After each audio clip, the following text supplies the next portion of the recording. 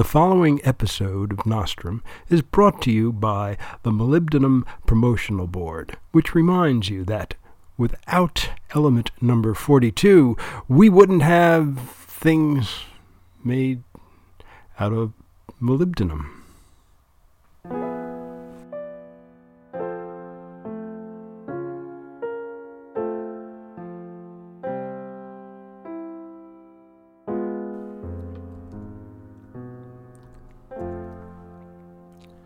Nostrum, the high school debate soap opera, where deontology is more than just an idea, it's a rebuttal, by Jules O'Shaughnessy and the Nostrumite, narrated by Jim Menick. Series 2, Episode 24, Grandma's Balls, among others. It's so sad Miss Screed's dying and everything. The voice came across the telephone line. It is sad, Buglaroni responded. She was such a good debate coach. Yes, she was, Buglaroni agreed. He was standing in his kitchen, talking on his landline phone, while Hagen swirled around him making dinner, her legendary meatballs. Buglaroni groaned inwardly. Hagen's legendary extra-heavy meatballs was more like it. He thought back to his youth and Grandma Buglaroni. Oh, yeah, Grandma Buglaroni. Now, she could make a meatball. You could eat half a dozen of them, and they'd melt in your mouth one after the other because they'd been cooking on the back burner of the stove in the tomato gravy for days and days and days, maybe months and months and months and months. Maybe she had brought them over with her from the old country. Hagen's meatballs, on the other hand, took a lot less time to cook and never gave the kitchen that homey, tomatoey smell. And one bite tended to fill you up for the next couple of weeks, easily. As Hagen rattled the pots and pans, Ben and Jerry were doing likewise, sitting in a corner of the kitchen banging copper pots with wooden spoons in time to whatever music was playing in their devious little twin brains. It will be a long time before there's another Renata Screeds, the voice on the telephone continued. A very long time, Buglaroni echoed. I've got 8 sons, Mr. Buglaroni, the woman said. 8 sons, do you hear me? I hear you. He looked down at the banging twins and imagined multiplying them by 4. Inconceivable. For year after year, Miss Screeds took my boys and made debaters out of them. They were delinquents before she got to them. Delinquents, I tell you. Heading for Attica. Heading for Alcatraz. A life in prison. I don't think Alcatraz is a prison anymore, Mrs. Plonk. Well, it would be if it wasn't for Miss Screeds. My Tony is the last of my boys. He's going to be a junior this year. You know my Tony, right? Buglaroni felt as if he should know her Tony, if for no better reason than to be able to identify the potential felons on the team, but that didn't seem like the right answer at the moment. I've just started with the team, he said. Well, you will know him, trust me. That boy stands out in the crowd. Alcatraz would have been proud of him, I'm sure, Buglaroni said, as Hagen pushed him against the wall while she opened a drawer he had been standing in front of. The reason I'm calling you, Mrs. Plonk, is because Tony tells me you're in charge of our food at the tournament next week. In charge of it? I am your food at the tournament next week. The Plonks have run food at the Deconstruction Memorial since my very first boy went through that school. Buglaroni didn't bother to correct her. Deconstruction, reconstruction, it was all the same. He had a feeling that her family knew a lot about construction per se, at least as a front for their real businesses. The D and the re were just bonuses. It wasn't as if Buglaroni didn't have a whiff or two of the family in his own background. After all, he had read all of Nostrum Series 1. He knew all about the Dons, and you would too if you had read Series 1. But this whole tearing down the fourth wall business is way too postmodern for the room, if you ask us, which you didn't, so let's get back to business. So you know what you're doing, Buglaroni asked. Do I know what I'm doing? Mr. Buglaroni, I could do it in my sleep. A couple of years ago, I did do it in my sleep. I could do it in your sleep if I had to. So I don't have anything to worry about. Nothing, she asserted. Everything is ordered. The families are signed up to help serve. The office has put through the money. All you have to do is come to the tournament at dinner time with a big appetite." "That's good to hear, Mrs. Plonk." "Mafalda," she told him. "Call me Mafalda." "Okay, Mrs. Plonk, I'll do that. Thank you very much." He hung up the phone. "Everything working out?" Hagen asked him. She was molding raw meat into spheres the size of softballs and laying them out on a cookie tin. "I've got buses for the weekend. I know where I'm going. I've got food set up for the tournament next week. Now all I need is housing and access to firmguns.com so I can see the registrations." A wooden spoon went flying past Buglaroni's nose. The twins were getting restless. "I'm going to go check my email one more time," he said. "I'll be back in a minute." "Take your time," Hagen told him. "The meatballs won't be ready for another 20 minutes. 20 minutes from cold raw to piping hot, cooked. God, he missed Grandma's balls.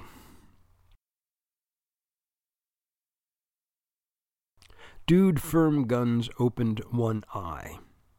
The room was seriously red. Maroon, maybe? No, cinnabar, actually, the color of Chinese lacquerware. The bedstead around the mattress he was lying on could have been in a museum. So why was he lying on a Chinese emperor's bed in the middle of a museum? "You're awake," a voice said softly. He rolled over and looked to the other side of the bed. Two beautiful young women, both 6 feet tall and Asian, dressed in white robes, were standing over him solicitously. He remembered now. They were sisters. One of them was named Wang. Come to think of it, so was the other one. If they had any other names, they hadn't told him. "You can call us Wang," they had said. And that's what he had done. He did recall thinking at some point, how can something so right be so Wang? "We have tea for you," Wang said. "And bean cakes," Wang added. "What time is it?" he asked. 6 o'clock, Wang said. He sat up and smiled. "It's time to get to work," he said. "Tea first," Wang insisted. She had crossed over to the other side of the bed and begun massaging his shoulders as Wang handed him his tea. Or maybe it was the other way around. "I got a tournament to run tomorrow," Dude said. "It will be there in 10 minutes, Wang told him. "You need to rise from sleep slowly," Wang added. "It is better for the soul." The tea was light and refreshing, and the soft massaging of his shoulders was also light and refreshing. The tournament would still be there in 10 minutes. The principal stared at the email message. There was a breach on one of their computers. Normally she wouldn't even be here at this time of day, but it was still early in the school year, and there always seemed to be too many things going on with too many different people during school hours, and this was the only chance she had to truly get organized for the year. There was a school board meeting next Monday, there was a half-day curriculum event on Tuesday, there were some mandated sessions on multiculturalism that all her teachers would be taking later in the year that she had to take first. That was next Thursday, and for that she had to drive up to Albany. Being a principal was not all sitting around eating chocolates and rah-rahing the football team and declaring lockdown whenever a student was discovered with a Tylenol in his gym socks. She sighed. Whatever happened to the good old days when kids just went to school and studied, or pretended to study, or simply didn't show up, and a principal was a cross between Gandhi, Benjamin Franklin, and St. Augustine. Nowadays, a principal was a cross between Joseph Stalin and... She paused. There was no cross involved. A high school principal, including herself, was the modern equivalent of Stalin, minus the power of the purge. And she had so wanted to be that cross between Gandhi and Benjamin Franklin and St. Augustine. She picked up the telephone and dialed the number on the email. "This is Scott," a voice answered a moment later. He had a remarkably thick Indian accent for anyone named Scott. "Yes, this is Ida Lapina, the principal at Night and Day High School. We got a message that there's been a breach on one of our computers." "Oh, yes, very good. Hold on, please." The voice went off, replaced by music. Rick Astley music, actually. Principal Lapina figured he was probably still popular in India. unless she was being rickrolled. Yes, very good, the voice came back on. You are Night and Day High School. I am well aware of that, Lupino said. You have a breach from your system. A security breach? That could be bothersome if some student could figure out a way to break in and see exams before they were given. Lots of teachers kept their tests on the networked computers. We have had to lock out one of your users, Scott went on. He paused. Oh, my, this is not good. There was a loud series of clicks that sounded like typing on a computer keyboard. Oh, my goodness. Pause. More typing. Oh, no. No. Principal Lupino couldn't help but feel Scott's alarm. What is it? She asked. One of your students, Mrs. Principal Lupino, is being very, very nasty. Oh, very, very nasty. Nasty? Oh, these are websites. Oh, my, they are very bad. Very nasty. Lots of people doing things. Oh, my goodness. I didn't know anyone could even do these things. More typing. Great guns, look at that. Scott, please, what's going on there? One of your students is a very big pornography fan, Mrs. Principal Lupino. There are sites even we haven't seen before, and we are seasoned professionals. Click, click, click, click, click. Okay, I have them bookmarked. Oh, my goodness. Why are you bookmarking them? We are the help desk, Mrs. Principal Lupino. Someday these sites will be very helpful. You said you had to lock out one of my students? Which one? Oh, a very nasty one, let me tell you. Let me get his name. Pause. Click, click, click. Here it is. Pause. I cannot pronounce it. It is not American. What kind of school do you have there with no Americans? Scott, please, what is the name? He spelled it out. Lemonde space Hautboy. Principal Lupino wrinkled her nose. Oh boy, Lamond? That is the name, if that is how you pronounce it. Is that a typical American name? We have never run across that name before. No, the principal replied. It's a Nostrum name. You probably won't ever see it again. She shook her head. Now she was tearing down the fourth wall. This had to stop. Could you give me some more information on those websites? I cannot talk about these to a woman, Mrs. Principal Lupino. Not even my own wife, or even my other wife. Could you send me a list at least? I will email you a list of the links, Mrs. Principal Lupino, but I am warning you, if you look at these websites, you will never be the same again. What I don't understand is how Oh Boy could get to these sites in the first place. Don't we prevent users from getting to these places? Oh, the software prevents the access, yes, but it can't stop a user from requesting access. After a user puts in 5 requests in a row, they automatically get locked out. She nodded. So he didn't actually get to these sites. Oh, no, Scott said, but he tried. A new email appeared on her screen, also from the help desk at Aid Corps. It was from Scott. She opened it. It was a list of the websites. They were in order.